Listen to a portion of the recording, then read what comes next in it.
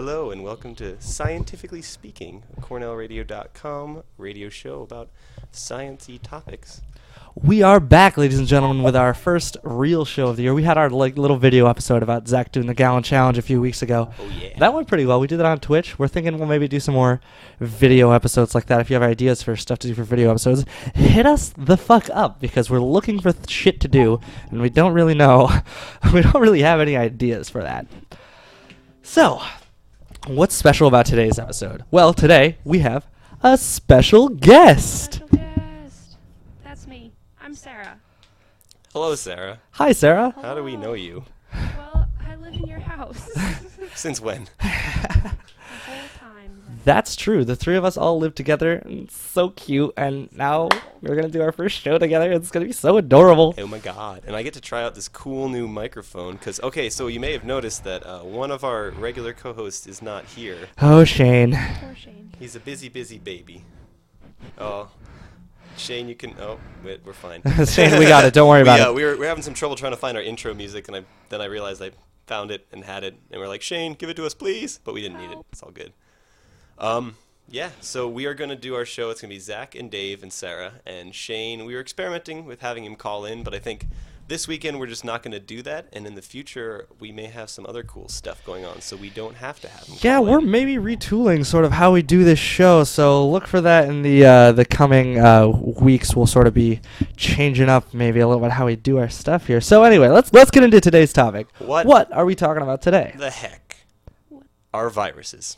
Viruses! We're talking about viruses. Those little weird-ass things that maybe kill you and maybe don't. I'm not really... Not the ones in your It's email. vague. No. No, the not the computer internet's. I don't the understand those computers. either. Yeah. Yeah. We might do a whole show on computer viruses, too. Probably won't because it's probably really boring. Yeah, it's probably really boring. But we That's might. true. But we probably won't. So, okay, so viruses, right? What is a virus?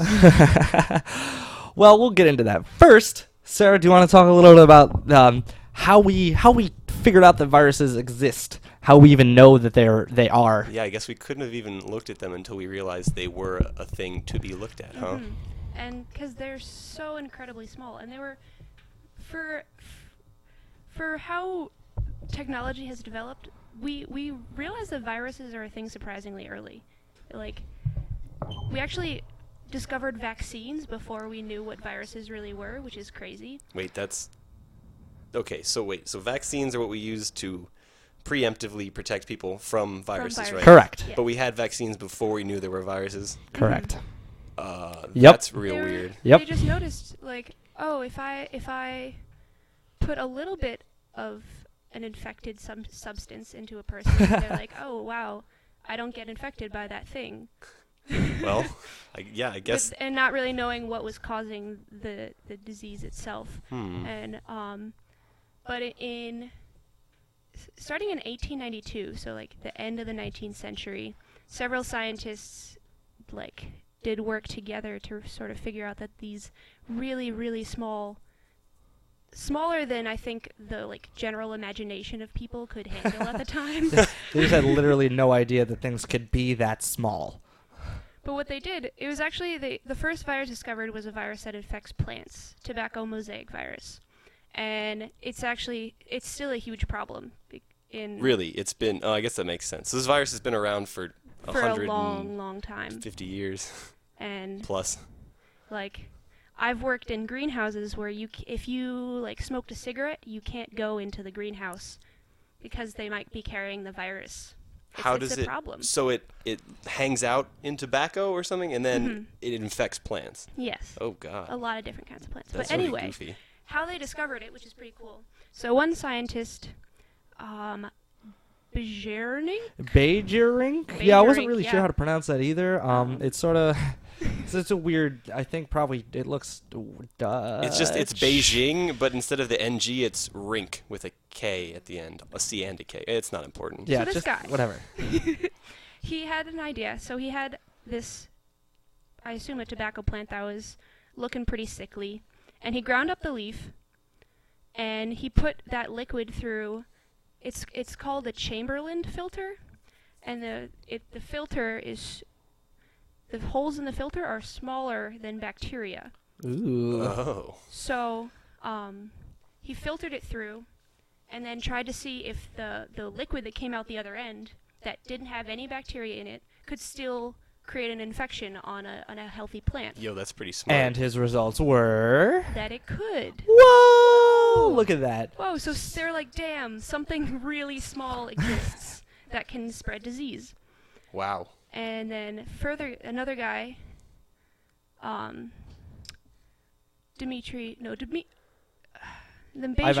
is that what you're thinking Ivanovsky, of? I don't know yeah. his first name. They both did this test several years apart, and they came to the conclusion. They came up with the word virus for this thing. They Teeny weeny vi- Do it. What? Yeah. Try again. There we go. Getting a bit of an echo on another mic that's sort of hanging around. Oh yeah. So you remember how we have those headphones that have a microphone attached that I discovered actually work as a microphone? Yeah. We did not realize that for a while. Yeah, Sarah's got that on and also has a microphone, so we just I'm double resolved that issue. Yeah. echo. So they found it at about a few years apart, but they independently discovered it. Mm-hmm. And why did they call it virus? What does that name have? So the name comes from Latin meaning like poison or noxious liquid or something, and there's actually a that makes recorded usage of the term virus being used as agent of pathogenicity, which means like infectious disease causing, as early as 1728, 150 years before viruses were named viruses, before we actually discovered viruses. But it had to do with venereal disease. that makes sense. Okay. So poisonous fluid, yeah, that seems about right to me. But yeah, then Beijerinck sort of coined the term virus for those little tiny things. And actually, he thought they were liquids. Mm-hmm. He didn't realize that they were liquids, but later somebody named Wendell Stanley proved that they were particulate. Ew. So I guess something to consider. How small is a virus? We keep saying it's small. What does that mean? viruses are very, very small. The average virus is between 50 to 100 nanometers. And Zach might be able to give you a better understanding of how fucking small that is. That's so small that it is literally impossible to see that with a light microscope. The resolution or the wavelength of the smallest visible light is in the few hundreds of nanometers. And so that's how the resolution of a light microscope is limited by that smallest wavelength, and the viruses are smaller than that. So we literally cannot look at them with a light microscope. Teeny tiny little guys. So that's kind of why probably we didn't find them earlier. Yeah, that's exactly right. So we knew there were bacteria, which are larger than this resolution limit, but we can't make out two independent points below this resolution limit. So we can't see viruses with a light microscope. Well, we can't see most viruses. We'll talk about that later. So, viruses. What the fuck actually are they? Yeah, so I've always heard that they're not life, but they still hang out. They have RNA. I'm very confused, honestly. It's pretty valid. Viruses are pretty I complicated. think everyone's confused in that respect. That's true. So let's explain a little bit about what viruses actually are. So I'm sure you've all seen the classic image of a bacteriophage, which is that little lumpy thing with a tall neck and some weird looking legs. Everybody's sort of seen that in biology classes. Think maybe Jimmy Neutron. Yeah, when they shrunk inside Carl's stomach. And because he was sick, and it was Jimmy and Sheen, and they were fighting off the bacteriophages in Carl's stomach. I forget why they shrunk down. I haven't seen Jimmy Neutron in way too long. About that episode. All right, well, if you don't have a picture in your mind now, I'm trying to put one on the Facebook page, but the internet's kind of wonky. But it'll be there at the end of the show for sure, because it's literally sitting on my computer. So, viruses are essentially, they're just these little capsules of gene transfer machinery. There's not much to them, really. They're really, really simple. Basically, all they are is some genetic material enclosed in a protein coat called a capsid. And then... So it's basically like a little circle type thing. It's just some sort of... It's a Just a hard capsid shell, holding some genetic material, and that's it. Some viruses have some more stuff to them, but most of them don't. Some viruses have they're called enveloped viruses, and these have a lipid membrane. But most viruses, like I said, are just little protein balls surrounding some genetic material. And this genetic material can come in the form of single-stranded or double-stranded DNA or RNA, which, of course, DNA, RNA, I think we sort of People have learned. People sort of know what those things are, right? I mean, it's got so. Listen, I haven't taken biology since 8th grade, 8th grade. and so Zach hasn't taken a biology class to since me, 8th grade. I imagine DNA and RNA as like long strings of a code. It's genetic Correct. code is what I remember, and they have those base pairs or whatever. I don't remember what they are, but you can basically they have complements, so pairs go together. They like poke their opposite That's and hang out. true. Yeah. That's all I got. Look at So- you go. That's pretty much all DNA is. There's not really much else to it. It just tells cells what to do. Mm-hmm. Yeah, cool. I guess that's all that's really important, and that there are a string of these base pairs of really, really long, really, really long. Really, String. really Very long, like long. thousands of base pairs. So, like I said, these viruses are really, really simple, and that's all they are. So, how do we? Yeah. Why aren't they life then? They have DNA and RNA. Isn't that? Good question, Zach. We didn't plant that. We swear. No, we totally planted it. Yeah, we So did. why aren't they life? So it's a complicated question.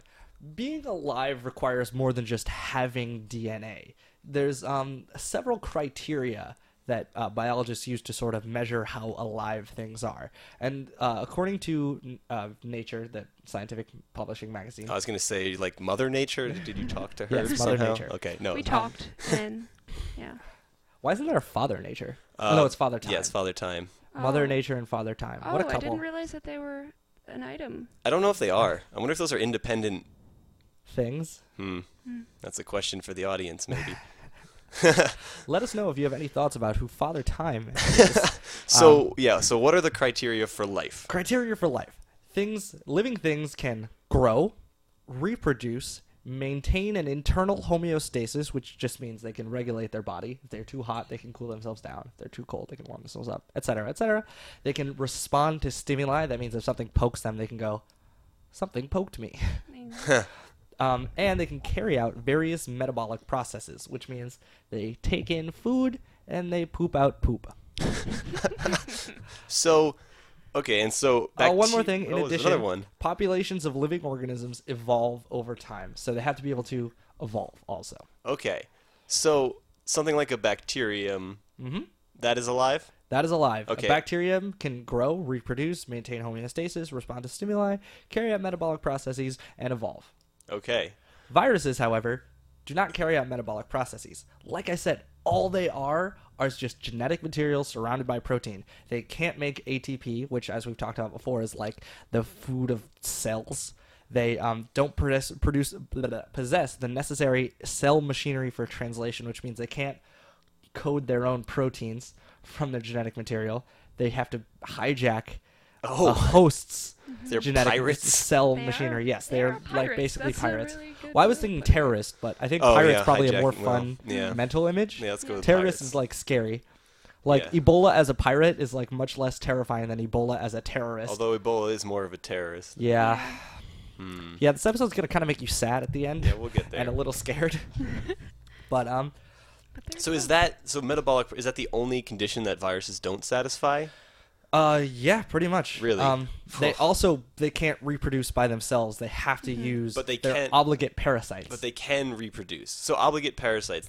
So they're a parasite. We talked about parasites. Yeah, we They had need a whole host. episode about parasites. Viruses are technically a type of obligate intracellular parasite, and what that means is that they have to live So obligate, inside yeah. a host's body. Obligate have to.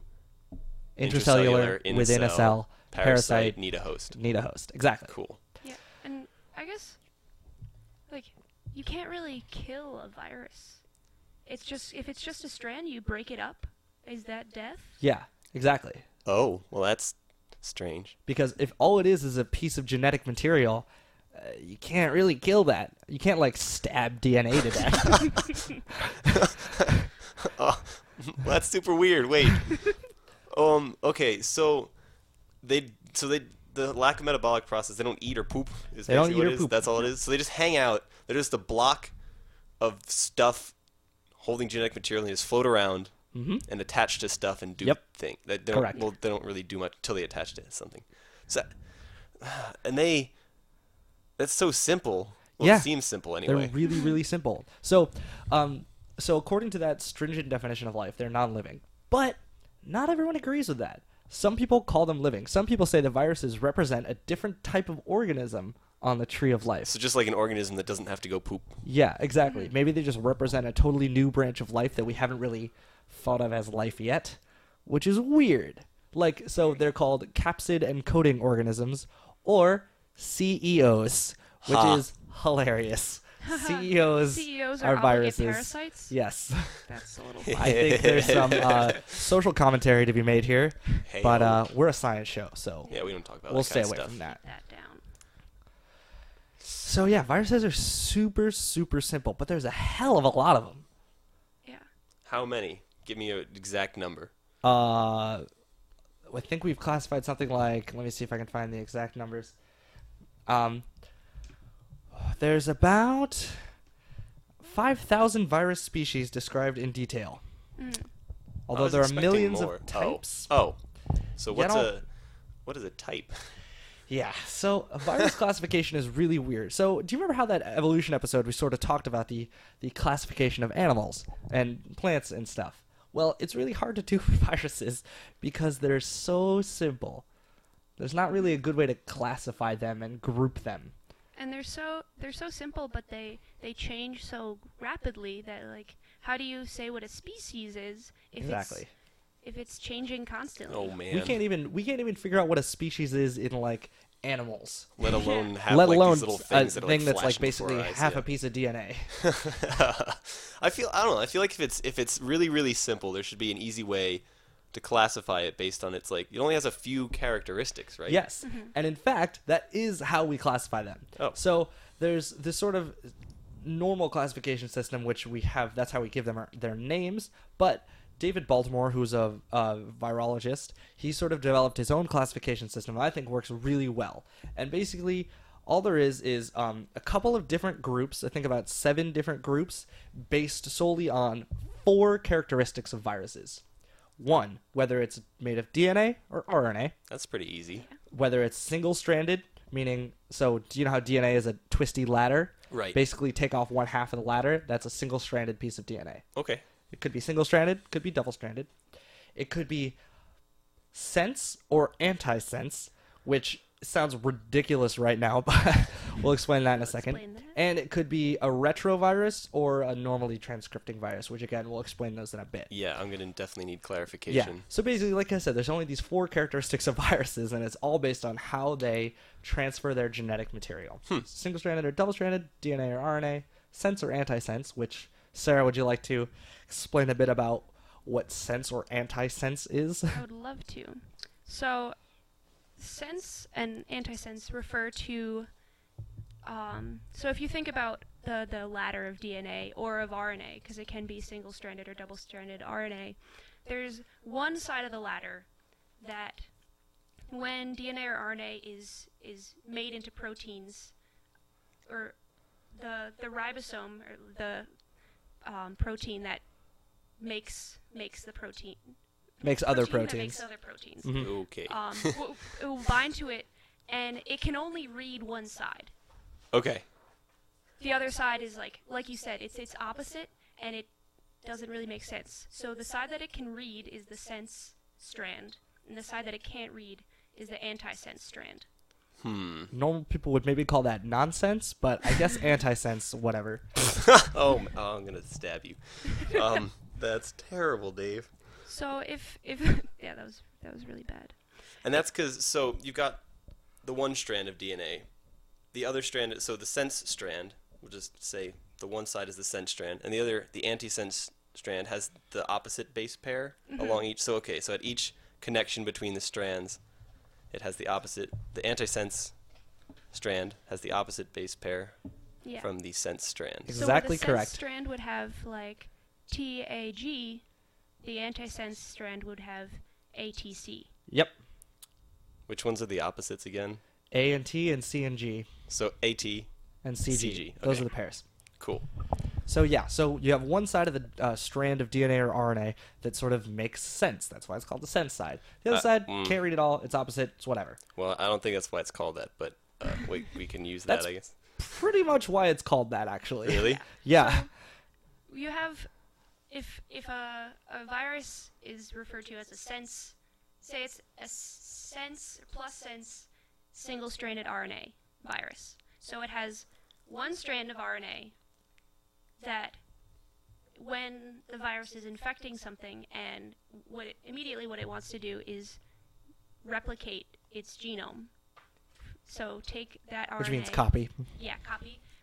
Take that RNA and make it into as many more RNA strands as they possibly can.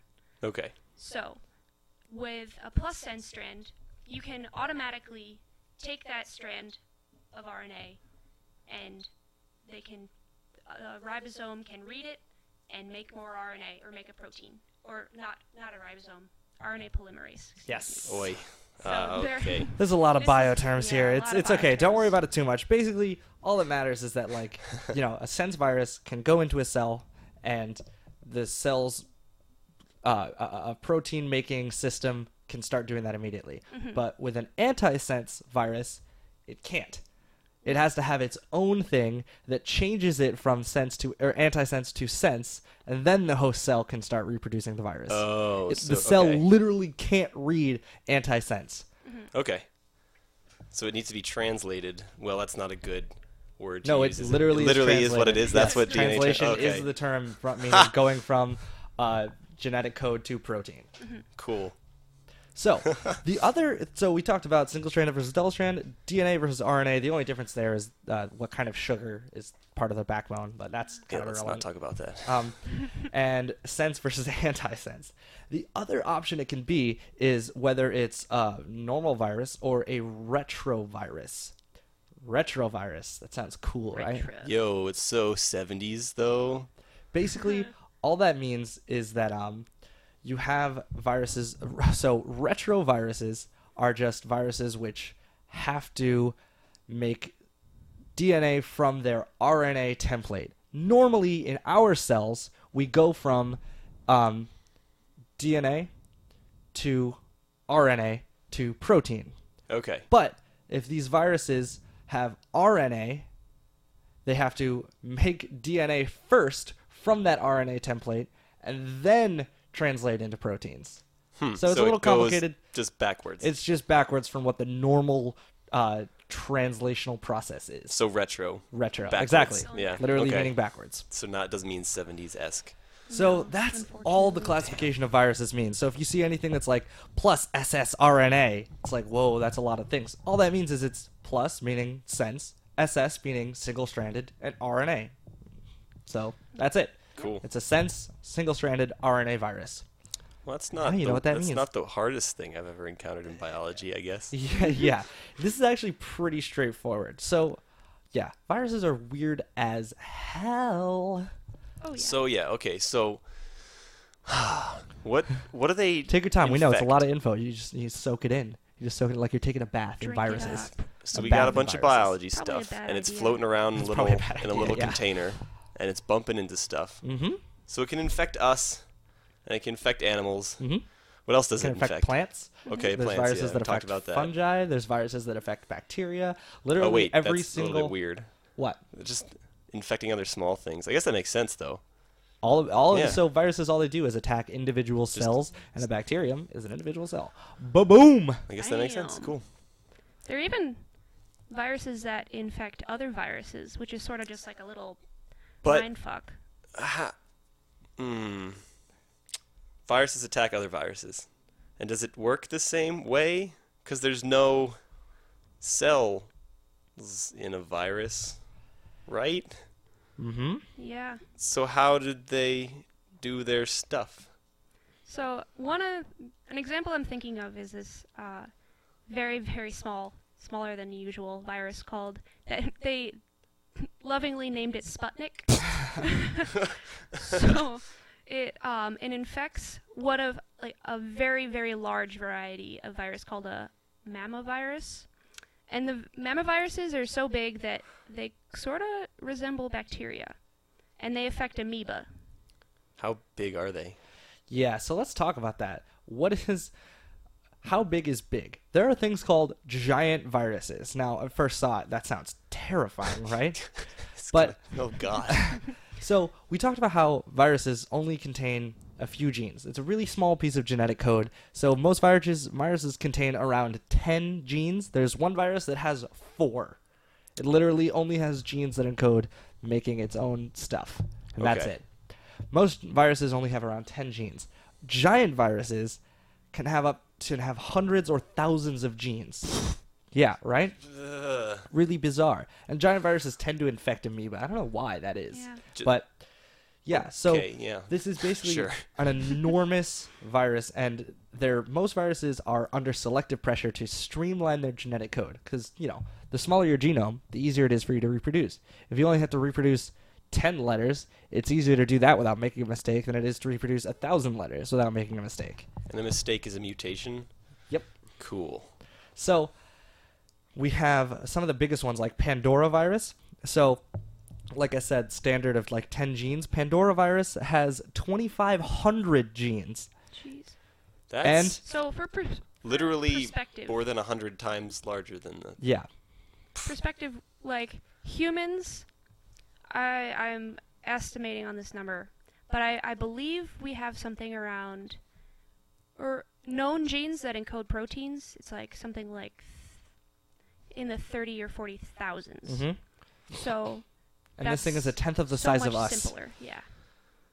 In terms of In genetically. terms of genes that encode proteins. yes. physically, it's like Physically, what? it's much smaller, A but still micron? pretty fucking big. So we talked about how most viruses are around 50 to 100 nanometers. Well, this Pandora virus is a micron, which That's- is 1,000 nanometers. So you can see that with a light You microscope. can actually see that with a light microscope. That's pretty neat. Almost your naked eye. Do you think do they study these giant viruses to study like well, I guess we have electron microscopes, so we don't need to. I was thinking we could study the giant viruses with a light microscope in order to learn more about the smaller viruses we can't see with a light microscope. But we have electron microscopes, and electrons can have much smaller wavelengths than visible light, and so we can study smaller things. With That's the whole reason we have electron. electron microscopes, to Yep. study things that are too small for the visible light to capture. Cool beans. So, So you need a really, really, really tiny virus and a really, really big virus to have viruses that infect attack other each other. viruses. How does the smaller virus infect the bigger one? Well, So we'll talk about how exactly viruses Oh, infect right, we haven't things in a bit. Learn that But yet, I guess. First, this brings up another question. Why are giant viruses so fucking big? What does that mean? Where did viruses come from? How did they get this much genetic material? And this is a question that no one has a good answer to. That's kind of surprising. We don't know where viruses came from. We have no idea where viruses came from. But- we have a few hypotheses Okay. floating around that aren't necessarily mutually exclusive. I mean, I guess we technically don't know how life started, right? We probably have a better picture of how life started than how viruses started. Okay. really. Maybe. I don't know. We might not. Now that I think about it, life is pretty fucking complicated anyway. So Yeah, I guess we don't. let's talk about where viruses might have come Cool. from. So there's 3 hypotheses. 3. The first one is the progressive hypothesis. As So, like Bernie Sanders' yes, hypothesis. the Bernie Sanders hypothesis. Hashtag feel the burn. Got it. Oh yeah, no politics. Sorry, I got excited. Oh, he didn't. Oh, well, yeah, you supported him. I just mentioned his name. All I did was mention the hashtag feel the burn. Hashtag feel the burn. That supports Bernie Sanders. I'm not saying you should. You're just I'm saying just it saying- exists. He exists, and you should go learn about him because it's nice to be informed about politics. But we have no political views on this show because we are a science-only show. Just stating facts. Stating facts. Although he does recognize climate change as an important. We're moving on. Okay. Oh my god, I almost just fell backwards on Holy my crap! chair. Be Careful. careful. It's Jimmy. fine. Okay, so like I said, we have this progressive hypothesis, the Bernie Sanders hypothesis of how viruses started. Basically, progressive means building up from something. Okay. So the assumption here, the hypothesis here, is that viruses started as pieces of freely moving genetic material. They were just pieces of DNA or RNA just floating around. And when you're a piece of DNA or RNA floating around, that causes a lot of problems because things will eat you, things will destroy your DNA, things will take your DNA. Your DNA will just sort of degrade naturally if you're in some sort of weird acidic environment. So Those all there's sound very selective unpleasant. pressure to sort Not a of good place make to be. something that surrounds your genetic code. So the development of the proteinaceous capsid, so just the capsule that surrounds the genetic material. So there's some evidence of this hypothesis. About 42% of our genome is in the form of retrotransposons. Wow, that is quite the word. It's an amazing word. You don't have to remember. All it means is that retrotransposons are these mobile pieces of our genetic code that sort of bounce around from cell to cell or parts of the DNA code to another part. It's just a little chunk of DNA that moves around. And That's all just it means. a chunk. It's a free floating chunk. Free of DNA. floating chunk Okay. that Just can hop stick all itself over in the place. somewhere and stick itself in somewhere else. Heh. So it's the sluttiest piece of genetic code. Gotcha. True. Gotcha. Fun aside, but a Cornellian was actually very responsible for discovering it. Her name was Barbara McClintock, and she's awesome. You should look her up. Do it. Sweet. That name sounds kind of familiar. That does sound familiar. I I think don't maybe know. it's just McClintock. Yeah, Is- McClintock, the John Wayne movie. Never Is that seen a it. John Wayne movie? Yeah, McClintock. Well, that's probably It's a what I've heard Western. of. Unsurprisingly. Just, was John Wayne in What kind any of other movies was John Wayne in? And Eastern. An Eastern. Wow. That would okay. be like what? I don't know. Shut up. We're talking about this now. So, like I said, 42% of our genome is made up of these slutty little pieces of DNA. And Retrotransposons, just because I love that word. so now. these freely moving pieces could be where viruses came from. It could be just this freely moving piece of DNA that sort of just fell out. Okay. But And how, it develops this little protein capsid that allows it to get in and out of cells without being degraded. And there you go. Now you've got a virus. Simple as that. but how hard is it to get from this free-floating thing to the fully formed capsid? Not very. It's only a few extra proteins. You only need a few extra genes that code for proteins So to this is make this capsid. is feasible, which This is why is it's very still, feasible. this hasn't been rejected yet. Capsids are really simple protein-based structures. Cool. All So, right. like I said, these retroviruses that we talked about may have evolved in this way. That are these simple things that are just pieces of RNA that have to form DNA to form proteins. But we talked about that earlier. It's weird. You don't really have to remember that. It's kind of I mean, complicated. technically, you don't have to remember any of this. We're not testing you. Oh no, we are. There Yeah, will we be a are. quiz. There will be a quiz. Yep. So that's one hypothesis. The other hypothesis, the regressive Hypothesis. hypothesis, Regressive aka hypothesis. the Donald Trump hypothesis. Heyo. This sort of means going backwards from something. Regression. Yeah. Cool. So, we talked about those giant viruses, right? Those things that have like 2,500 genes that it's like dwarf most viruses. So, the hypothesis here is that these large DNA-based viruses may have evolved from more complex ancestors. So, they may have started as basically bacteria, and as they evolved to be obligate intracellular parasites, which is one of my favorite phrases and would probably make a good band name, they don't lost think it would some make of a the good essential band name. genes for living. They lost some of the genes that allow them to eat and poop We and have code some, for other like, things. We know of this happening, right? Yes, we do. we do. For example, well, there's evidence for it at least. Oh, okay. Yeah, we don't One of these know giant for certain. viruses, the mimivirus, has some translational genes. Remember, translation is going from nucleic acid, DNA or RNA, to protein. It has some translational genes in its code, but not a fully functional translational system.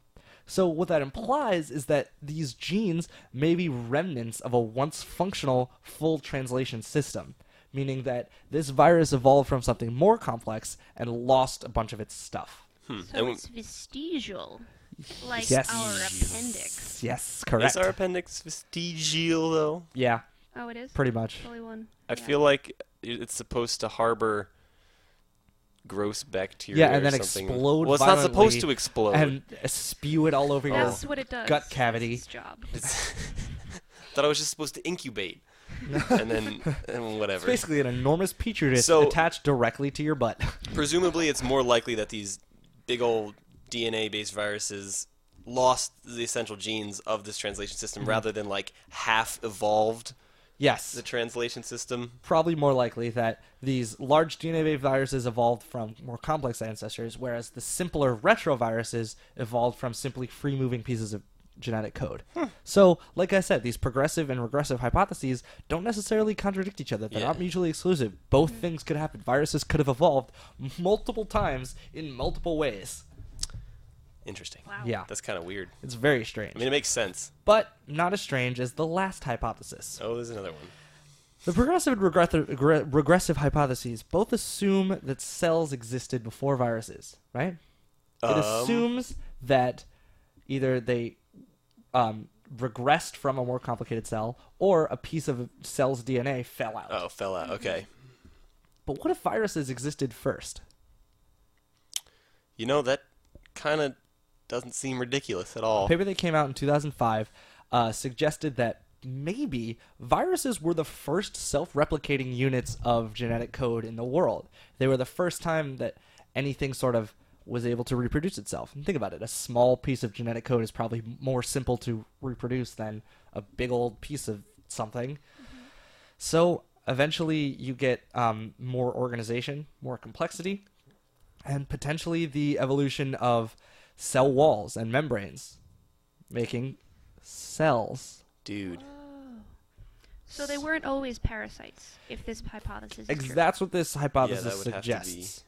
So I think this one's a little weirder and maybe a little more out there. But so here's some evidence of this. This is from a paper please. in Nature that sort of explains this hypothesis. Most biologists agree that the very first replicating molecules consisted of RNA, not DNA. The first ever genetic material ever was RNA, not DNA. Right. Okay, I think I've heard that. We also know that RNA can exhibit enzymatic properties, which means they can carry out their own chemical reactions.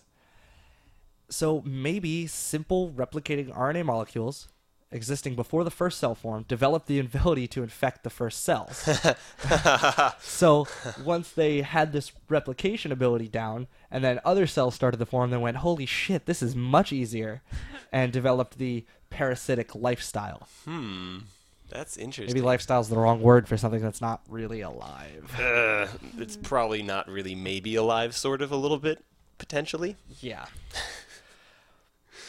The interesting. So if we did consider them life, then what's the next step down at which it becomes not life again? Probably bits and pieces of RNA that So just remove aren't the capsid, but encapsulated by something. the capsid seems to be not. It's just a protein chunk. But it's very important for replicating ability because having just a string of DNA in water or something exists, but it doesn't necessarily do anything for it. But so that'd be the next definition of life. Basically, our current definition of life is all these things. But if we include viruses, that means our definition of life is genetic code surrounded by a something. Oh, okay. And so the next step down would be just genetic code. Okay. So another argument is that precursors of today's viruses led to eukaryotic cells. Eukaryotic cells meaning cells that have not bacterial cells, like the kind of cells that we have are eukaryotic. So maybe the current nucleus, which is the center of the cell that contains all the genetic material, arose from an endosymbiotic event in which a complex enveloped DNA virus became a permanent resident of an emerging eukaryotic cell. Basically, you have a cell that sort of has some DNA, it has some proteins and stuff to make it to get food and to digest the food, and it has a cell membrane surrounding itself, and then maybe it just accidentally ate a virus that had some sort of membrane around its DNA, and now it's got an outer membrane and an inner membrane around the DNA, the genetic code. Endosymbiosis like this has happened before. We know it's happened before. Mitochondria so cool. and chloroplasts were both originally viruses, or not viruses, sorry, bacteria. All they were just bacteria that our cells engulfed, and they were like, wow, this works way better than either of us alone. And so mitochondria now reside within us. And are they us? I don't know. Oh man! All right, so that's pretty nuts. Yeah, it's crazy, right? And again, none of these things necessarily... Well, I guess virus first sort of contradicts the other two. For sure. But in terms of... It doesn't necessarily mean that all viruses evolved that way. There could be viruses that evolved through progression, viruses that evolved through regression, and viruses that evolved first. So oh man. Yep. So viruses are fucking bizarre. That's super odd. It's really weird. Oh man. All right. So I guess we can talk about now what the heck happens when a virus gets into us. How does it do it, and what are the results? Yeah, we're talking about this infection stuff, right? Like, what does that actually mean? So, Sarah, you want to talk a little bit about what it means to infect a host cell? I would love to. Woo! I mean, Woo! Yeah, thank you for backing up off the mic. We're not trying to shout into our listeners' ears. All 4 of them. ha. Actually, maybe the execs are listening in on this show. Maybe. Ooh, that'd be Who knows? fancy. Ooh. All right, so infection. What's up with that? Infection. So, like everyone, actually, I don't know if I've ever gotten the flu. Knock on wood.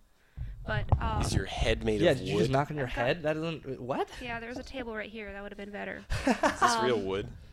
I don't know. Probably it's... Who knows? I don't know. Maybe. This looks pretty But plastic. like everyone's That might gotten be the wood. common cold, and just like sort of comes out of nowhere. But what it comes down to is when for an infection to occur, obviously a virus has to get up in your business. You have to like eat it. Get all up or in your it face. It has to get into your body, and once it's there, viruses have a way of getting through cell membranes. So they go into the cell, they're not really. They leave their protein coat behind a lot of the times, but they just like stick their DNA into the cell. Yes. through So the it's cell kind of membrane. like a really, DNA really or tiny RNA. reverse mosquito. Yeah. Yes. It's So a instead really, of really taking tiny anything out, reverse they just mosquito. sorta, like, Reverse shoot it mosquitoes, in. new band name. Adding that to the list of band names that I have. Reverse mosquitoes is amazing. Quick aside, we had a guest question, and by guest I mean Shane, who's listening to the show from far away. He asked if there is any sort of external factor that helps viruses reproduce. And so what Sarah was saying, they'd leave their protein coat behind. Well, the reason is because the reason the protein coat exists isn't just to surround the genetic code. It's also a way to recognize when it's on the right host. So they're looking for a specific host, and it's sort of a way to attach to the host, find the right host, and then attach to it, and then shoot in its genetic material. Yeah. That is a super important thing that I did Very. not know about the capsid. Yeah, Yes. very important. Because this goes with many other like pathogens, things that make you sick. In addition to just viruses, infection is the exception, not the rule. So like you have so many things on you right now Like that all the like time? are just not making you sick Mhm. mostly because they don't have the proper equipment to infect you. Yeah, They're they're just just sort of not- hanging out with They you, can't like get into like the those little cells. tiny mites that live on your eyelashes. Or into your skin, Oh, I right. hate thinking about those. hmm But You have tiny mites living in your eyelashes. Let's just pause for a second and picture that. Have fun. Yeah, it's awful. Okay, let's continue. So then. when the exception happens, when infection happens, this coat protein has the proper receptors, proper signaling to acknowledge, okay, this is a cell that I can infect, and I can insert my genome into here. My mom says ew. Sorry, Mom. Sorry. And so the cell's just like, yeah, get on in here. It's like No. totally cool with this or nah? Usually, nah. Usually not. And It's very not okay with it. How does it try to stop it? Well, we'll talk about that in a bit. Let's first talk about okay. how viruses, if they were unimpeded, what they do when they get you. Yeah. They infect you. All right, so it shoved its genetic code into your cell. Just That's where we're at right splooged now. all up inside you. All right, so Ooh, it's that was a really visceral word. Yeah, Yes. yes. Splooge. I could see it happening. so it's all up in you. Now what? Now, this is when the pirate part of it comes into play. They Pirates. hijack the the host cell's genetic machinery to make more copies of themselves. Dude, So that's awesome. basically, our cells reproduce themselves by saying, okay, so we have this DNA, we're going to copy it, we're going to turn it into proteins. Okay, yay, very easy. Viruses go, okay, fuck you. Here's my genes. You're going to start working on me now. You're going to make more of me. This is my It's time. literally like, imagine like Ultron, like making himself. Avengers reference for those of you who Um, watched that. Also, go watch Age of Ultron. It came out last May, and it was amazing. So basically, it gets inside. It has its genetic code, and then the host cell goes, "Oh, DNA. Let's read this and do what we normally do." And then it's like, "Oh fuck, this is a virus. Shit, shit, abort. shit." But they it doesn't. can't It can't. because then the virus just builds and builds, and they make hundreds and hundreds of copies within the cell. Okay, and wait, then so this cell is just being stuffed Yes, with this stuff. and then the viruses just explode out of the cell, destroying the host cell and spreading hundreds and hundreds of new copies of the virus around to the other cells nearby. So if a bunch of like, oh man, I don't even know what kind of analogy to use for this. Maybe a bunch of like ping pong balls are appearing inside of a balloon and stretching it out until the balloon can't handle anymore. All the ping pong balls go everywhere. Yeah, and but then the it's, ping pong balls Infect do other that to balloons. all the Yeah, other that well, doesn't make it'd be sense. even more like if the balloon was making the ping pong balls by force, like at gunpoint. Somebody was holding a gun to the balloon. Okay, this analogy got really Yeah, let's- fucking Yeah, weird. I feel like this isn't. This doesn't I think make I think sense. the actual concept is actually pretty straightforward. Yeah. Virus attaches to cell, injects genetic code, forces cell to make more of its genetic material. Genetic material fills up the cell until it bursts. New copies of viruses fill up the cell until it Right. bursts. So Because new, after they so copy- literally new copy. That's totally nuts. Real nuts. Yeah. So- Okay, so it blows up and they're everywhere, and then so it reinfects other cells now. Yep. Now Oh, all man. those hundreds of copies of viruses have a chance to go do other things and infect other cells. So it's So, using your like- own cells to infect more of your cells. Yes, correct. Oh. So play by play, like you get a cold, what's happening? So, yeah, a cold is a good example of this. A cold is a pretty straightforward virus called rhinovirus, which is lots of viruses are implicated in causing colds, but usually they're single-stranded, positive-sense RNA viruses. So they enter through the upper respiratory tract, and then play by play, what happens is an infected person sneezes by you. Virus goes in, you inhale the virus particle, and it attaches to the cells lining the sinuses in your nose. We got this from How Stuff Works. A good explanation of how colds work. Basically, the virus attacks the cells lining your nostril sinuses and rapidly reproduces. And then bursts out of those cells and spread into your bloodstream and into your lungs. But now that you've had a bunch of cells in your nose burst open and destroyed, Ouch. fluid can flow into your nasal passages and you get a runny nose. Oh. Now, this fluid, this phlegm, sputum, as it's called, is sort That's of word of the drips day. down your mouth and into your throat, and it's filled with those hundreds of new viruses. And now viruses start to attack the cells in your throat. And they reproduce and blow up and blow out of these throat cells, and now you have a sore throat, too. Oh my god. Wait, okay, so this is really cool because I really didn't think that. I mean, I don't know what I thought it was. I just assumed like maybe like inflammation, just general inflammation or something, but it's literally just your cells blowing up. The and- reason you have a runny nose and a sore throat is because viruses are literally destroying your cells. And not only that, but it can get worse. Once they're in your bloodstream, they can travel to your muscles, attack the muscle cells, burst them, and give you aches. Wow. Well, that explains a lot. All of the symptoms of viral-borne diseases? That's, Yeah. That's awesome. Yeah. I mean, it's terrible, but yeah, it's awesome. So It's terrifying. They've just got this like sick, really well-oiled machine running, you know? Oh, yeah. They just do a really good job, but why aren't we sick constantly then? Like if they're so good at what they do, like we have a lot of we have so many ways that we try to stop them. I think the first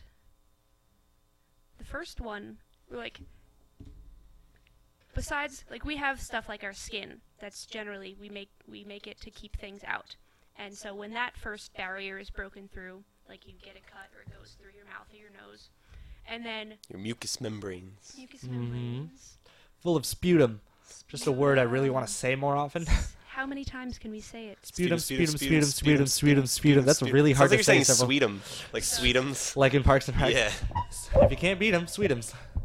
So, the next barrier is individual cells have their membranes, and once they get through the membrane, they're floating in like the cytoplasm in this like liquid of the cell, and the cell itself, like we have ways of telling you're like, oh my gosh, there's a virus in here. Bad. Bad. Like, Yeah. sirens going off. They just turn off the alarm, and one of the first things that they do, we have this cool mechanism, and we share it with most other living things. Actually, have this. It's called RNA silencing. So, quick note. We had our vaccines episode a couple months ago, and there we talked about how our immune system recognizes bad things like bad bacteria or viruses. And like Sarah was saying, our body knows them because viruses are searching around feeling for their host cell, but our cells can recognize a virus too. They can be like, this feels weird. This is not a normal protein. This might be a bad virus. So our body recognizes them using surface can attack proteins them around the capsid. Before we get into... Exactly. Okay, so we got So it skin. can destroy them.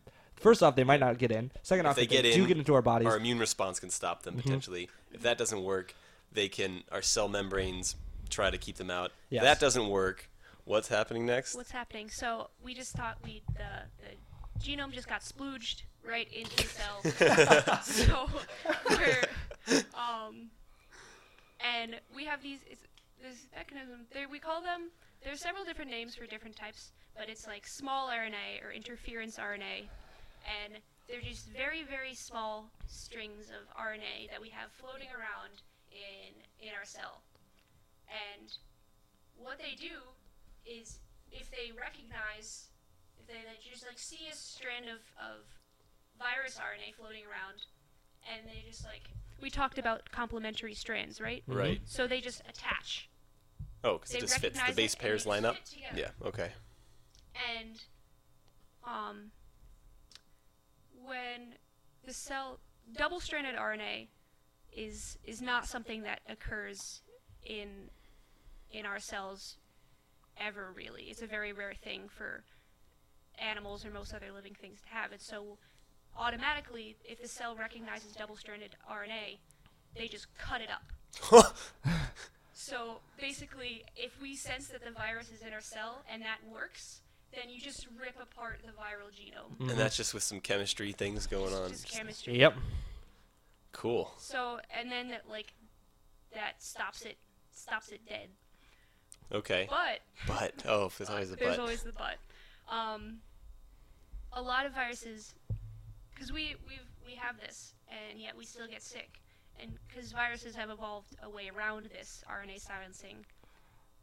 It's RNA silencing suppressing, which is just kind of a double negative, but that's... So the virus, which would normally be silenced by the cell, suppresses the silencing mechanism and is just fine. Yeah, Jesus. then it's allowed to. So yeah, it's terrifying, right? So- you only need a single virus to be infected. So if Okay, one virus gets to through you, all of these defense mechanisms and into your cell, and then blows up the cell, and again each virus, at least one of the viruses that gets out keeps spreading and keeps replicating. It just takes one. There's one other mechanism for our body's immune reaction. This is kind of an interesting one because everyone's heard of it. They didn't realize that they've heard of it. So our body, once we find a virus or some other weird pathogen, our body starts producing these things called pyrogens. And what these are fever-inducing compounds. Basically, they'll tell our body temperature to increase. Most viruses hijack our cell machinery, right? And proteins and other cell machinery only works at a certain temperature. It works optimally at body temperature. Right. So when our body goes, oh fuck, there's a virus, they can just say, okay, screw it.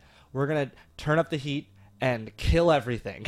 So when you get a fever, it's not your body just being like, oh, you're sick. A fever is actually, so a runny nose, a sore throat, these are symptoms of the virus attacking you. A fever is your body attacking the virus. That's cool. So, Wow. super weird. But presumably, they've evolved to just be be able to operate at just slightly higher temperatures. Yeah, there are some that do, but usually fevers work pretty well. Okay, but it Fevers takes are time. for yes, them to clear exactly. Out, yeah. But yeah, that's why fevers are so good at actually stopping the problem. It actually does work very well because it basically stops the virus from being able to hijack our machinery by destroying its own machinery. But it's also really unpleasant and literally Very destroys your own unpleasant body. and destroys your Yeah. own body. If it doesn't work, then you're screwed. Then Yeah. you die. Yeah. If Also, it, it just might kill you accidentally, right. like if it trying takes to too stop long. it. Jesus. So, now we talked about how these viruses get into our cells, reproduce a bunch, and then blow out of it. That's called the lytic cycle, meaning lysis, which means breaking. That's all it means. The lytic cycle of a virus is when it reproduces actively and blows out of cells. Also, they don't necessarily need to blow out of the host cell and destroy it. Some viruses, especially enveloped viruses, which means they have that lipid membrane, the layer around it. these simply bud out of the host cell. They push the balloon out, bloop, So imagine like a balloon being pushed out, and then it comes off, and like a piece of the balloon is wrapped all the way around it. And that's where they get their membrane. They stole it from our own cells. Ugh, Wow. those So- bastards. But most viruses just blow us the fuck out. All right, so then if there's a lytic cycle and it's so called, there must be another cycle. There is. Viruses can also go through the lysogenic cycle. That sounds This longer. is terrifying. So, how scary is the lytic cycle? It's like pretty terrifying. Like Very. your cells are getting blown up and hijacked, and it's very, very like action movie esque, and kind of like the bad guys are So, winning. what's scarier? Some giant monster attacking, Mm-hmm. or like a quiet, stealthy monster? Probably a quiet, stealthy Probably monster. The second one. Yeah. I choose the second. The lysogenic cycle represents the quiet, stealthy phase of viruses. Oh, It's the inactive cycle of viruses. Remember, viruses are essentially just pieces of DNA or RNA floating around, right? Well, what happens when it gets into your cell, and then your cell says, ooh, DNA, and it just adds it to our DNA? oh, So Ooh. viruses can sleep in our genetic code for years without being activated until some environmental or chemical signal activates the virus, which pushes it again into the lytic cycle. But it can just sit in your DNA for years. These are when it's in this form, it's called proviruses or prophages. As the host cell reproduces, the viral genes get reproduced as well. So so they're just they're not active. They're just hanging out, just hanging out. and the cells reproduce with the virus inside of it. Hmm. Now the weird thing Legitimate is, sleeper cells. literally sleeper cells.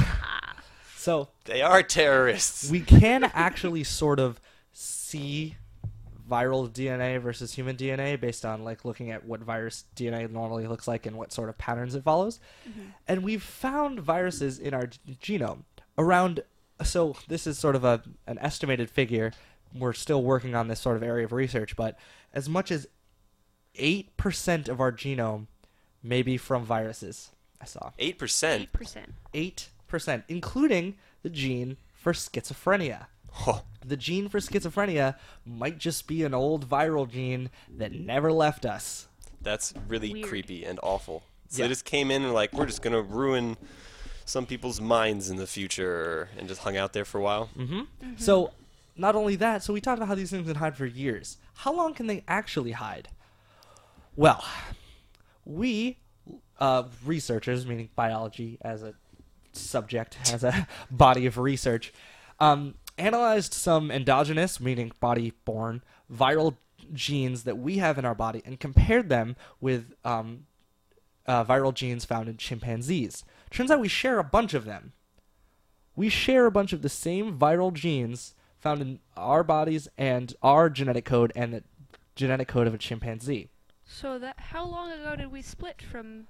Our lineage split Chimpanzees. off from chimps 7 million years ago, meaning we've had viral code in us for 7 million years just sleeping. And we have no idea what it is or what it would do were it awakened. No, oh my God, it's Oh, like jeez, I'm getting chills. Not only that, but we've studied endogenous viral Fungui genes. Magul. Well, what is it? Fungui Magul went off. Cthulhu, Cthulhu, yeah, Cthulhu, we're gonna go for Taggin. Taggin, Yeah. yeah. What are you saying? The H.P. Lovecraft Cthulhu It's language. in his house at Roulier, dead Cthulhu lies dreaming. So it's Um, just basically this creepy monster just been sitting in our genetic code for timeless ages, waiting to awaken and destroy everything. So 7 million years, that's a really long time. That's a long time. Except, the researchers also studied endogenous viral genes in other primates and found viral genes that link back to a common ancestor that we shared with these monkeys 40 million years ago. That's 40 million years of viral genetic code being just part of us. Just hang. At what oh. point does it stop being viral gene and just start being our That's a own Really genes? good question. So it doesn't. Does it do any? It doesn't. No. It just is there. Non-coding. Just sits there. That's. I don't know, man. Also, sometimes it's coding and makes schizophrenia, maybe. Right. Maybe. Right. Yeah. So that's terrifying. But not only that, viruses also do some other crazy shit. Really? Yeah. What is left for them to do to us, Dave? Is there not enough? So, we talked about how a virus splooges in its genetic code into a cell. Of course. And then hijacks the cell machinery, and the host cell, makes more copies of the virus. And it fills the new viruses with the viral genetic code. Of But course. sometimes it makes a mistake. And sometimes pieces of the host's genetic code gets stuck in a viral genome. Okay. Then this virus containing viral genome and part of the genome of the host cell infects another cell and implants the new genetic code of the old host cell into its new host, let alone its own viral code. That's super. So we can. It's This like happens so often. Most bacteria function through transduction, which is bacteria can transfer their genes directly. okay. They can take in free-floating pieces of DNA, or there's a whole subset of bacterial reproduction that involves a virus taking parts of a bacterium's genome and putting it in a new bacterium. It literally is part of their life cycle. Literally is part of their life cycle. It's got a name, and it's like the other third So, thing that happens to bacteria. Holy Viruses crap. were like making GMOs before we ever like existed. Boom! That is correct. Well, clearly GMOs are bad then because viruses are bad. Are there good viruses? Maybe. We don't know. Jesus. It's hard to explain. What would be good? Increasing our fitness? Potentially. I Yeah. mean, the Good thing for is, us, good for the okay, well, what's the good for problem a is- virus also? what's good for a virus is for it to reproduce. It doesn't care really what happens to the host cell once it reproduces. It doesn't want to immediately kill it, but it doesn't care what happens to it after it's got its copies. So, in terms of a good virus existing, that might not be the case just based solely on how viruses work. All they care about is themselves. All they want to do is reproduce their own genetic code, and they don't care what they have to destroy to do it. Gotcha. So, a virus that gets in us and activates is probably going to just burst out of our cells and destroy them. Right. Yes, potentially it could incorporate some of its code, and maybe that code helps us make a weird protein that helps us do something weird. So, very iffy, probably a stretch, probably not going to happen. Most viruses are bad and scary and terrifying and horrifying and bizarre and weird and not alive, but maybe alive. Oh god. And also in you and on you all the time. Well, that's disturbing. All right, so they get in us from where? How do they even get to us?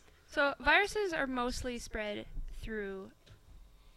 They can be spread. They can just be floating around, and as we said, they don't really die so much. They don't have. So they can just be You anywhere. can't stab DNA to death. But a lot of them have vectors, which is like other organisms that aren't their main hosts, but that they sort of chill in until they can come across their actual host. The host being the thing that they actually, whose cells they explode. What are some common vectors? So like everyone's heard of mosquitoes as vectors, right? Yes. Like they carry Okay. West Nile, which we might talk about later, Mhm. or Fleas. fleas. Fleas are a pretty big Classic. vector. Also, direct transfer of bodily fluids can harbor viruses. Like if someone sneezes on you and their sputum has viruses in it, and then you swallow that sputum and the Ugh. virus gets in you. All right, so no sneezing. Or you have like sexually transmitted diseases. No more sex. Everyone stop that right now. You joke, but Zika virus officials have actually Yeah. told people to stop having sex. Well, they should stop. Yeah, we'll get to that. It's, So, yeah, that's so scary. there's a thing called a fomite. Basically, all this means is it's an object or substance that can carry infectious organisms. But there's some interesting research about these. Researchers have discovered that smooth, non-porous surfaces like doorknobs transmit bacteria and viruses way better than stuff like paper money. Because those porous, fibrous materials absorb and trap the contagion, Oh, yeah. making it harder to contract through simple touch. So you're much, much more likely to get a cold from somebody sneezing on a doorknob than you are from somebody sneezing on a dollar bill. Yeah, well, I guess it's easier to pick something up off a table than trying to pull it out of a rope net. Yes, Yeah. exactly. So you start worrying that your money is filthy. Yes, It is, but it probably is not going to kill you. As long Yeah, as you're don't not like, eat your money or anything. That'd be Yeah. just Yeah. silly. even then, I mean, it wouldn't be. yeah. Just don't do that. Just don't do For it. That's many just reasons. weird. So yeah, so they get into us pretty easily. All right.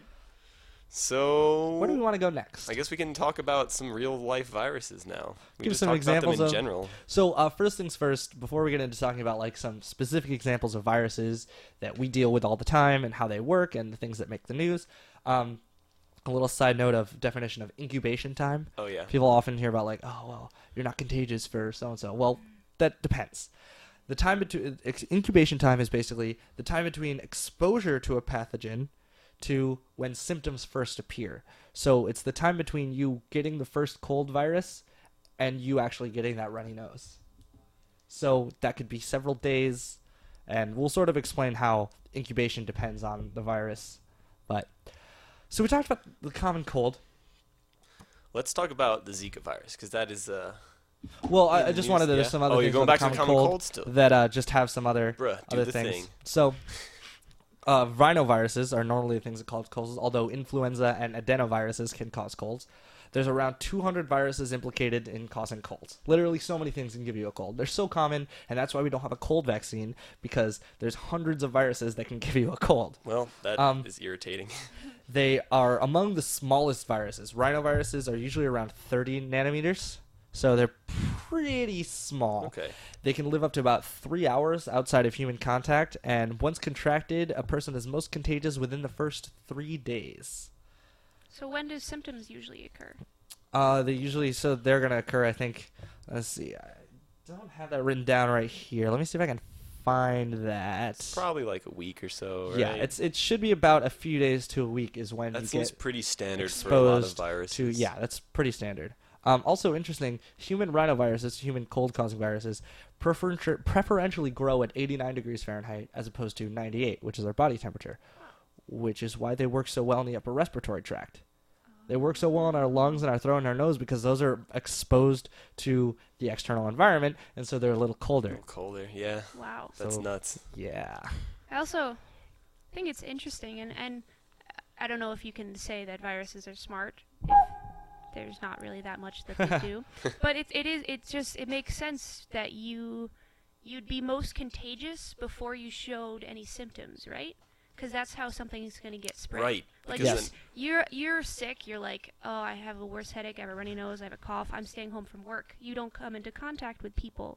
But like the week before, you got a lot of people in your office sick. When you're starting to get these viruses reproducing in your Yeah. system, but you Interesting. don't have enough symptoms to not go to work. So is that the question? Has that been selected for? Maybe. Probably. Yeah, I would not be surprised. I mean, by their that. whole point is transmission, so it makes sense that a selective pressure would be on at least not making your symptoms bad enough that they couldn't spread. Yeah, that's strange. Mm-hmm.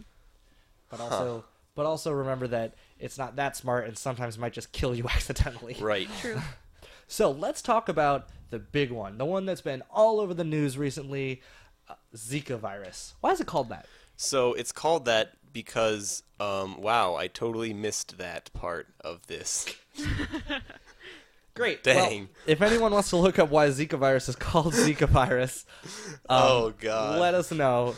So Zach, I what forgot the is obvious. Zika virus? So Zika virus is an arbovirus, and all that means What? is it's carried by arthropods as vectors. Por ejemplo, mosquitoes. Mosquitoes are its main vector. And so it's also a flavivirus, which What? it's one of its How is genus. it both an arbovirus and a flavivirus? Well, arbovirus simply describes method of transmission. yes, and whereas flavivirus is its the actual genus. classification. Yes.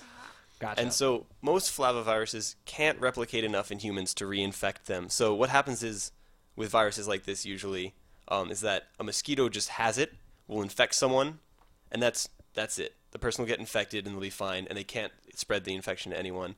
And Really? then the mosquito will infect another person and and it'll stay in the mosquito, and the mosquito will spread it amongst other mosquitoes. So there's no person-to-person transmission Right. of Zika virus. No, there is, though. That's most flaviviruses. However, the big exceptions, Oh. dengue, yellow fever, Zika, all last long enough where they can be spread back to other mosquitoes and also to Yeesh. people. So Yeesh. what happened is, like, why is there suddenly an outbreak of this virus? What happened?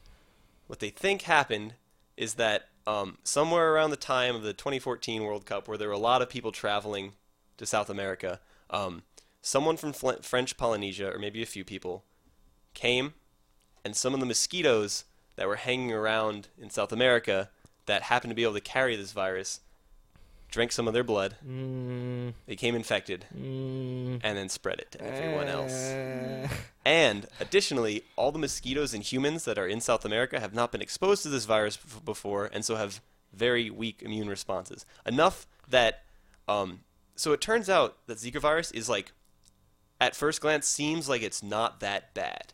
It causes Zika fever, which is just a mild fever, skin rash, muscle joint pain, typical symptoms of viral infection. It's really easy for the human immune system to suppress it. It's out of you in like a week. Okay. So it seems like not a big deal, right? That's not too bad. Transferred by mosquitoes, will keep the mosquitoes away, What kind of virus is it? I have here that it has single-stranded positive RNA. Cool. So it's a But, single-stranded yeah. positive sense RNA virus. Yes, there Sweet. you go. Cool. See, look at that. We're already using this information. Learning Yay. things. And Learning. only 1 in 5 people that get infected even get sick. Wow. Really? Okay. Seems not that bad, right? However, health officials noticed that in these areas in South America where the biggest outbreaks of Zika virus, there was also a spike in microcephaly. And Ooh, what's that? that is when babies are born with abnormally small heads. And Micro, as a result of small, cephaly, head. they also have abnormally small brains. And that can lead to neurological issues and intellectual deficits, seizures, and vision and hearing problems. Oh, God. It also, they saw a spike in Guillain-Barré virus, or not virus, disease, which is related to, it's basically a nervous system disruption. Your body starts attacking your nervous system, your peripheral nervous system. Oh, so you God. get muscle weakness and eye weakness and things like that. And so it's not certain that it causes either of these things. That Zika virus Right. causes those things. But it seems like there's definitely a strong possibility. And in the time being where we're figuring out whether or not it's truly a risk, health officials are urging pregnant women to avoid traveling to South America, people to avoid getting pregnant in South America, and people to avoid getting infected, getting bitten by mosquitoes. And so it's important to, so imagine you're in South America, right? You want to wear bug spray, you want to wear long sleeves, long pants, right?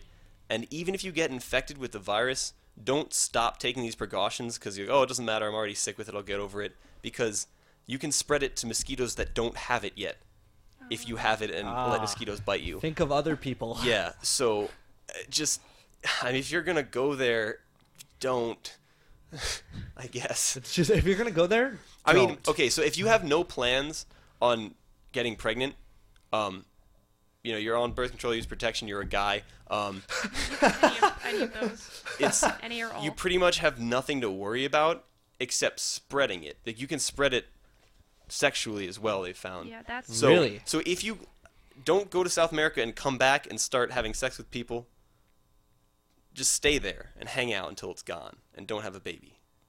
Because the real risk is in childbirth is what happens. So there was a really interesting article I read, and this is sort of a part of this big news story, is that when the World Health Organization tells women to avoid getting pregnant and stuff, but these organizations for health say this, they say, okay, don't get pregnant, don't get bitten by mosquitoes, obviously, sure. But what happens is that Zika virus is pretty common in areas with very poor contraception and abortion access. So it's pretty condescending to say, hey, don't get pregnant. Also, you're not allowed to have condoms because sex is bad. Yeah, just put your life on hold and Yeah. yeah. It's like it's pretty bad to say, like, okay, you're not allowed to do anything, but it's But it's a weird huge thing. risk to your But yeah, child, it's probably. it's good advice. Yeah. It Yeah. just, Yeah. has come off as like, well, sure, that's true, but also maybe we should try to get women in these poor regions of South America That would contraceptive be access a better while plan. telling them to avoid Right. the Zika virus. Certainly. And so everyone's like, we need a vaccine. Let's get started on this. And so one leading official is like, you know what? We could probably have one in 2 years. No big deal. But, Really? But we won't be able to have it approved for public use for another 10 to 12 because human trials and stuff like that. The thing is, once human Probably trials... a good system. Yeah. Once human trials start, we can at least start giving it to some small populations in the region.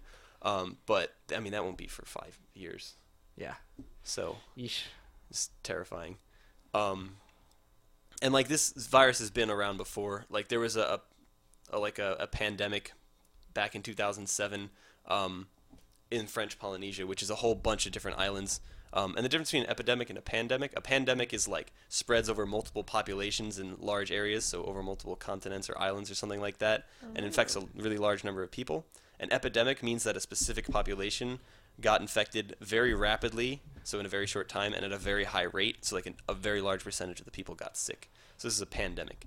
And before that, it just kind of was like monkey to mosquito to monkey to mosquito to monkey to mosquito transmission of the virus, and no one really cared. Nothing had really happened to anyone in the past, not a big deal, but suddenly now it's a huge issue. So yeah, that's the Zika virus. Scary. It's terrifying. Yeah. So that's sort of a brief overview of Zika virus. It's sexually transmitted. The name comes from the Zika forest of Uganda, Gotcha. Oh. where it was first isolated. So it's sexually transmitted. Does that mean it's a bloodborne pathogen? I think it's semen-borne. Yeah. Semen-borne. Okay. Yeah. How does it get from your blood into semen? I'm not Just sure. traveling through the blood. I mean, I guess it makes sense. It's just traveling. You get Yeah. bit by a mosquito, and the virus travels to. Does it preferentially attack sperm cells? That's a good question. I don't know. So yeah. I just know that. So we've established that what they've established is that it definitely is spread by mosquitoes, definitely spread by sexual transmission, probably not spread by blood transfusions, That's interesting. Yeah. That's really interesting. and then unclear. That what tells else. me that it gets out of your blood pretty quickly and Yes. goes somewhere else in your Yeah. body. It tells me that its host cells are not blood cells. So another thing, I guess if we skip to Ebola real quick, Another really fun virus. that happened recently. So this Ebola is this is a little bit strange. Ebola virus is in the genus Ebola virus. One word. And there are 4 other viruses in this. So of the Ebola viruses, there's the Reston, Typhorus, Sudan, Bundibugyo, and then the Zaire Ebola virus. But the Zaire, which is now just the Democratic Republic of Congo, Ebola virus is just called Ebola virus. And that's the one that was a huge issue recently. Why is it called Ebola? The Ebola River is the first place the outbreak occurred in 1976. Could you imagine living near the Ebola River? That just sounds horrifying. At the time, it was probably Yeah, fine. but now it's like now we associate Ebola with like the worst disease ever. What? And it's so awful because it has an 83 to 90% mortality rate. Holy God! Which is nuts. What are the symptoms of Ebola? The symptoms of Ebola virus disease, which is what it gives you, is hematemesis, which is vomiting blood, Oh my God. bloody diarrhea, which Oh is my when God. there's blood in your diarrhea, rash, fever, muscular pain, etc. Basically, you're in a lot of pain and blood is leaking out of you from every orifice. Oh my God, that's horrifying. Wait, what were the symptoms of Zika virus? Zika virus is like Just like a normal a flu. light Feels like fever, a light flu? a light muscular ache. Okay. Really not a big deal. Okay, so it doesn't seem that bad, but Ebola sounds terrifying. You're Ebola just will bleeding literally out of- just The straight up worst kill thing you. can Yeah. imagine. And it's an intermediate species that it infects are fruit bats, but it infects. We talked about humans this in and our creating- parasite yeah. show. We have something called an intermediate host, which means literally it's the thing that the parasite doesn't finish its development in. It just sort of transfers from the intermediate host to something else. So the Ebola virus travels from Fruit bats. fruit bats to humans. Yep, and then from human to human also. And so the interesting thing is that you can get it by like blood to blood infection, right? But that's only for like a few weeks.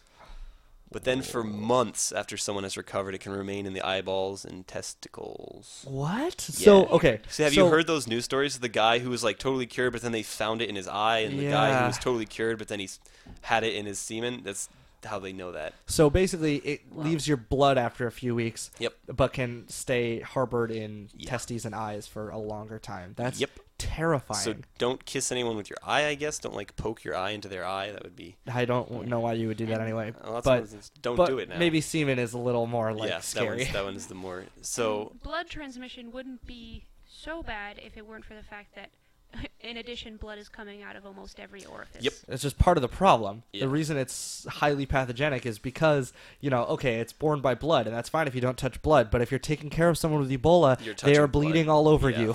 It's a Oh mess. man. So we developed some vaccines. Partially, they're currently undergoing human trials. Some of them have seen moderate success, and there's a few different ones, but that's still. There's been more than 10,000 confirmed deaths from 2013 to 2015 in Jesus West Africa. Christ. And I think it's mostly calmed down, but I think it's still an issue. Mm-hmm. It's certainly not like an epidemic like it was, or a pandemic even across Africa down there. All right, so what do you guys want to talk about next? We got another 7 minutes. Let's cover another maybe. What's a good disease to end on? How about HIV? We probably should talk about HIV. HIV is super important in terms of like viral disease. So Definitely. HIV is a lentivirus, and that just means it's lenti means slow. It has a really long incubation period, and so HIV, the human immunodeficiency virus, causes the human immunodeficiency virus infection, HIV infection, and also AIDS, which is acquired immunodeficiency syndrome. So basically, it shuts down your immune system. You can get infected via blood, semen, vaginal fluid, pre-ejaculate, breast milk, and the virus is present both as just the free virus and also as infected cells, immune cells, in all of those substances. And so what happened basically way back in the beginning of when it first appeared in the U.S., the first people that we found that had it were 5 sexually active male homosexual injection drug users, right? And what they've had So all was, of the risk factors Very high for risk. yes, HIV. exactly. And they all showed symptoms of a super rare pneumonia that only occurs in people with compromised immune systems, and there was no reason they should have compromised immune systems. So that was our first warning, red flag. That's like, wait, maybe this is. Yeah, so there was a task force initiated, like, what the hell's going on? And they named the task force after the sort of weird conditions that people were seen with if they had compromised immune systems. But in the public, in the general press, they started calling it GRID, which is gay-related immune deficiency. That was in 1981. Fortunately, in 1982, although the stigma was still there... Fortunately is maybe not the right word. Yeah, that's true. Fortunately is not the right word. In 1982, they realized the error in their naming, and I mean, I don't think any official body had adopted GRID as a name. There were cases in women, in Haitians that had newly arrived to the U.S., and people who were blood transfusion patients with no other risk factors at all. And so they're like, oh, okay, so this clearly isn't just a homosexual disease. However, I think the stigma stayed for quite a while. I mean, it's still that. I mean, think Yeah. about Magic Johnson playing in the 80s, right? Right. I mean, that whole Yeah. thing about. And Greg Louganis, who was the swimmer who hit his head and was bleeding into the pool at the Olympics, and people were terrified because Jesus. I think, if I remember correctly, he was HIV positive, and people were like, oh my God. Oh, So man. people were very, very scared of HIV in the 80s Right. because they had no They didn't idea know. what it What it was or is, how to yeah. stop it. So yeah, that stigma towards it being a gay-related disease is sort of stuck around, and I think it's still, Probably is still there. yeah. Yeah. I've also, okay, so in terms of the origins of HIV, the story that I heard when I was younger, when I was like a kid, was like, oh, someone had sex with a monkey and then got it. It's like, that's probably not the case. It seems that what happened is, some great apes have the simian immunodeficiency virus, and SIV. SIV, yep, instead of HIV. And one easy way that this could have been transferred to humans is bushmeat. So bushmeat is basically when you eat, is when you use as a primary food source non-domesticated animals, for example, apes. And so it doesn't occur when you eat the bushmeat. It's when you're hunting or butchering the apes that you could maybe cut your hand, and you're butchering this thing. There's blood everywhere. So if you have bad butchering practices, you're going to end up getting infected with this thing. Blood to blood. And so SIV is like pretty easily suppressed by the human immune system.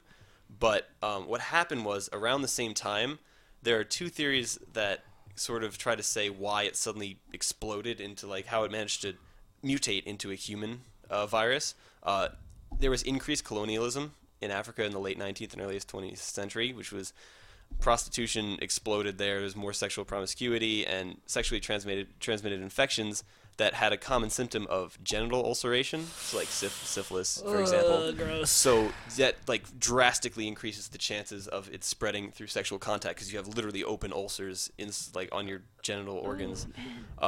Another theory is that following World War II, there was unsterile reuse of syringes for like mass vaccination and many other treatment campaigns. That's 'Cause- ironic. Yeah, Yeah, isn't that yeah? Pretty shitty.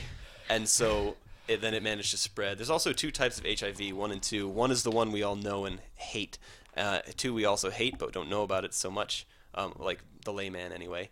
The HIV is the one I just talked about. HIV-2 originated from a different set of apes and has lower transmission and infection rates and is still mostly limited to Africa, but is awful. It has the same symptoms. Gotcha. Our treatment for HIV is we've got some drugs that try to block HIV replication, prevent membrane fusion of HIV to a host cell, prevent it from ever entering the cell, preventing the HIV from maturing into like infecting your cells. So it's If I remember correctly, these treatments are like working fairly well. They're You know, it's not a cure, but if I remember correctly, some of these HIV treatments are actually working very well, and HIV positive patients have seen their HIV the count in their infected blood go cell down. count. Yeah. So the go problem down. with this is that none of these kill HIV. None of these stop. Yeah. They just prevent it from infecting you, so it's still in your blood. So the only way this would work if it perfectly managed to stop every single HIV thing from infecting any of your cells until there weren't any left and they just died off, which is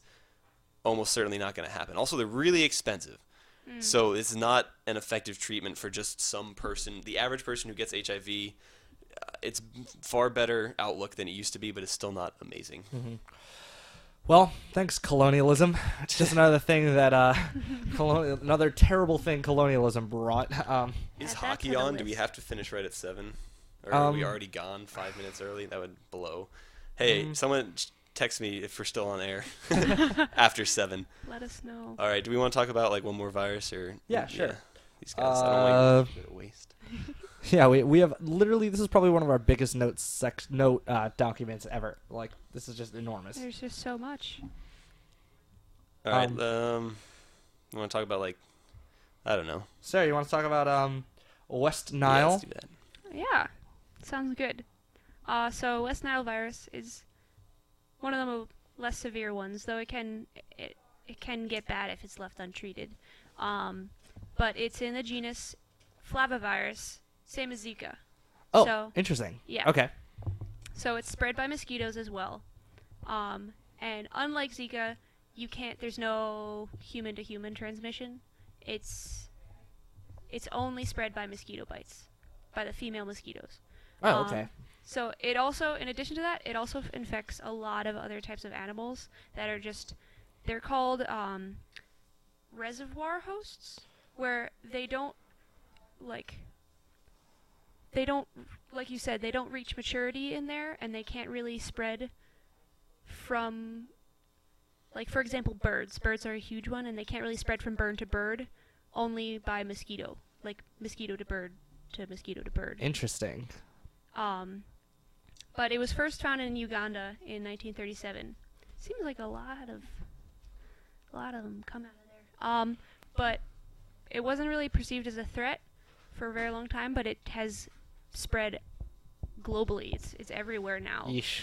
And as I said, birds are like the most commonly infected animals. But when humans get them, Transferred from a mosquito that bites a bird, a mosquito that bites us. Same mosquito? Weird. Okay. same mosquito. Or if it's in a bird for long enough where the virus can get to a certain amount, that an uninfected mosquito can get it from a bird. Oh. Can we get it from eating that bird? I don't think so. Okay. Cool. I don't think so. All right, so we can eat birds. That's good to know.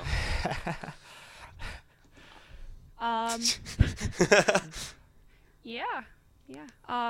The symptoms are similar to Zika virus, I guess. Fever, fatigue, muscle pain, vomiting, and rash. Yeesh. But if left untreated, it can get very, very bad. Like how So- bad? So, like, particularly if you have a compromised immune system already, Mm-hmm. but if it gets to your brain, for example, you get neurological diseases such as West Nile encephalitis, which is swelling of the brain, Oh God. or West Nile meningitis, and both of them can kill If you. this weren't a radio show, you'd be able to see the face I'm making. He looks really You unhappy. can probably imagine it with their noises. So, like, that's not something you want to have. And so there have been several hundred, at least in the U.S., recorded cases of people dying from getting infected with West Nile virus. And we don't have a vaccine. For humans. For humans. What? Yeah. Fun fact: we have a West Nile virus vaccine for horses, What? but not one for humans. And What? I don't know why. Why? How That's did that super happen? weird. How did that happen? I have no clue. Jesus Christ. But the main way we control them is by controlling mosquitoes. Okay. With course. bed nets or like. Yeah, so mosquitoes are like the cause of a lot of this. Yeah, we talked about this in the Parasites episode too. Mosquitoes are probably the single worst animal on We Earth. could potentially Second remove worst them animal on from the world without having any negative effects, really? No, Yeah, I doubt it, because right? they're food for a lot of things. Yeah. They're food All right, for so a we lot just of need to helpful make- organisms. Yeah, that's not going to Although, work. so All what's right. interesting is when we talked about our GMOs episode, we talked about those genetically GMO, modified yeah. mosquitoes That can't breed. that basically are infertile. Yeah. So they mate, and then they're like, oh, the males are like, okay, we made it, now I can die. Well, but then they'll, Or yeah, it they'll passes kill off down, and then- passes down a thing that just kills the developing embryo. So it's like really interesting way to sort of handle dealing with this kind of thing. And then I guess, so viruses aren't, well, we can use viruses for our own benefit. Yeah. There's a thing called gene therapy where basically we deliver genetic material that we want to deliver into cell nuclei. Because viruses are really freaking good at that. They've been co-evolving with us for trillions of years. Okay, that's not an accurate number, I but love that number. a really long time. And so they can get into our cell nuclei very, very easily, relatively. So if we take the virus, knock out the part that makes it replicate, knock out the part that gives us infectious diseases, and then put in whatever genetic code we want and throw it into a person. I mean, it's a bit more complicated than that, but then it can infect their cells and put in the genetic code that we want, and it can override or replace things that are going wrong, essentially. Yeah.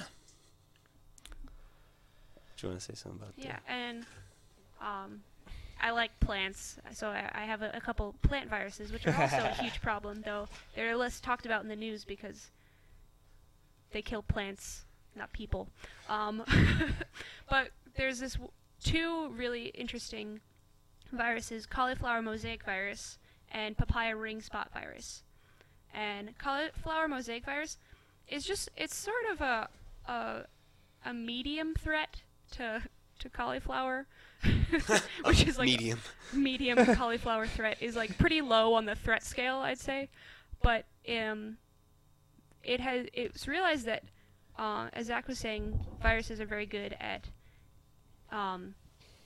targeting the nucleus and getting genes there. And so we've used cauliflower mosaic virus, a part of its genome called the promoter, which is useful in inserting genes into host genomes, so that we use this cauliflower mosaic virus promoter for, I would say, if not all, then a majority of the genetic transformations that we've done in plants. Cool. So Dude. that virus has been helpful, and that sort of freaks people out a lot, because you hear the word virus. You're putting and a you're just virus like, in my Oh, plant. no. "Ah." And but the virus itself doesn't have any sort of pathogenicity in it anymore. You can't get anything. Oh, neat. That's super interesting. Yeah. We did it, guys. We scienced. And with the papaya ring spot virus, which nearly destroyed the papaya industry in Hawaii, which is It's where pronounced papaya. papaya. Is that a new, like, MC name? Papa Ya! No, it's like This Papa is John's. Papaya If- coming hot at if ya. Papa John's Saturday night were to- spinning In at the the club. PM. Papaya. Papa John's were a DJ, it would be Papa Ya. Papa Yas! Alright. So the papaya industry was destroyed, almost destroyed Almost by destroyed. a papaya vaccine or virus. I mean, Virus, and it was also saved by that same virus. what? We essentially made a papaya vaccine. That's adorable. Which is pretty cool. Oh my god, that's so Did cute. they, like, So this- inject They're each just wandering papaya around with with it? their. How do papayas? Are they tree fruits? Yeah, they're tree fruits. Okay, so I'm just imagining so, like a bunch of scientists going like, around just if you- bloop. Here you go, little guy. So imagine just like acres of papaya trees, and like a tree, it takes like I think 10 years to grow and become a ripening tree. Wow. And then if they all get infected by this virus, that makes You're bad crippled for a tasting decade. green spotted papayas that you can't sell. So it would have been very, very hard for it to recover. Yeah. But they made They need an excellent marketing campaign. for bad tasting papayas. But they made a transgenic papaya actually, with some of the virus's coat protein in the genome, so that it could recognize it and it was immune. Oh, so basically, these trees were born having immunity to this papaya virus. So it wasn't like they That's took a syringe and crazy. stuck it into the fruit. But they just bred them to have They that. bred them to Fucking have it. cool. I guess that makes more sense. Dude, genetically modified. We already had a show on this. Yeah, We you can't. guys already talked All right. about it. Well, thank you very much, ladies and gentlemen. That's been Scientifically Speaking. We talked all about viruses. I hope you learned more about how viruses work. We will see you next week with another show. We'll maybe change things up next week. We'll see what's going on. We'll let you know how things are going. But yeah. thanks again to Sarah for co-hosting with us. Thank you for having me. It's been a pleasure. Welcome. All right. We'll see you later, ladies and gentlemen. Have a good weekend. Bye, Adios. everyone. Thank you and good night.